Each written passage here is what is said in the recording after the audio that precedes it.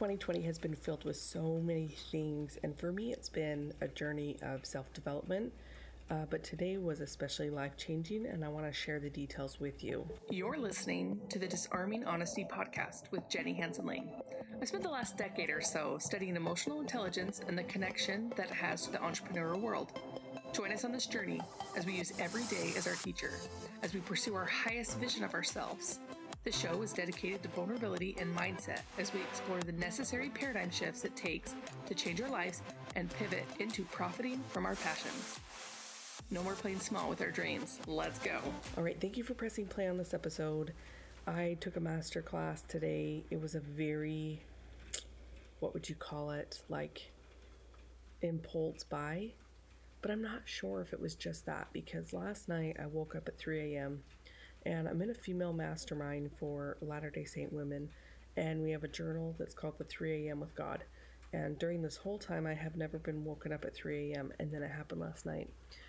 And I couldn't sleep, and I prayed, and I tried to, run myself down to relax my mind, but it didn't happen. And then I got on Facebook, and I saw a masterclass invitation, and I bought it. And I attended the live class tonight. And the bittersweet thing was that the presenter reminded me of things that I've always known to be true. And the things that were talked about specifically that I wanted to share with you as listeners is that you are not your body.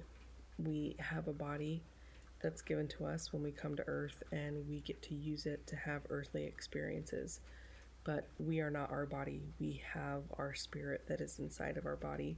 And I believe that a spirit and a body make up a soul.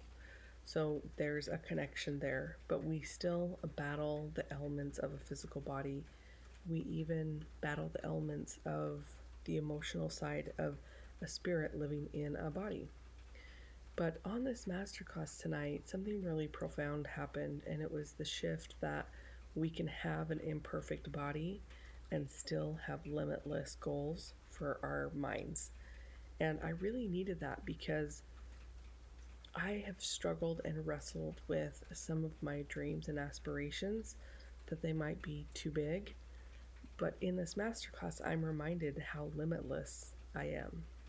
And it was really expansive for me just to step into that information and to embrace it for what it was, and to remember that as all of us, as a child of God, a son or daughter of God, and heavenly parents, that we're given all the tools that we need to do the best we can, to overcome weaknesses, but also to live a flawed life so we can turn to God.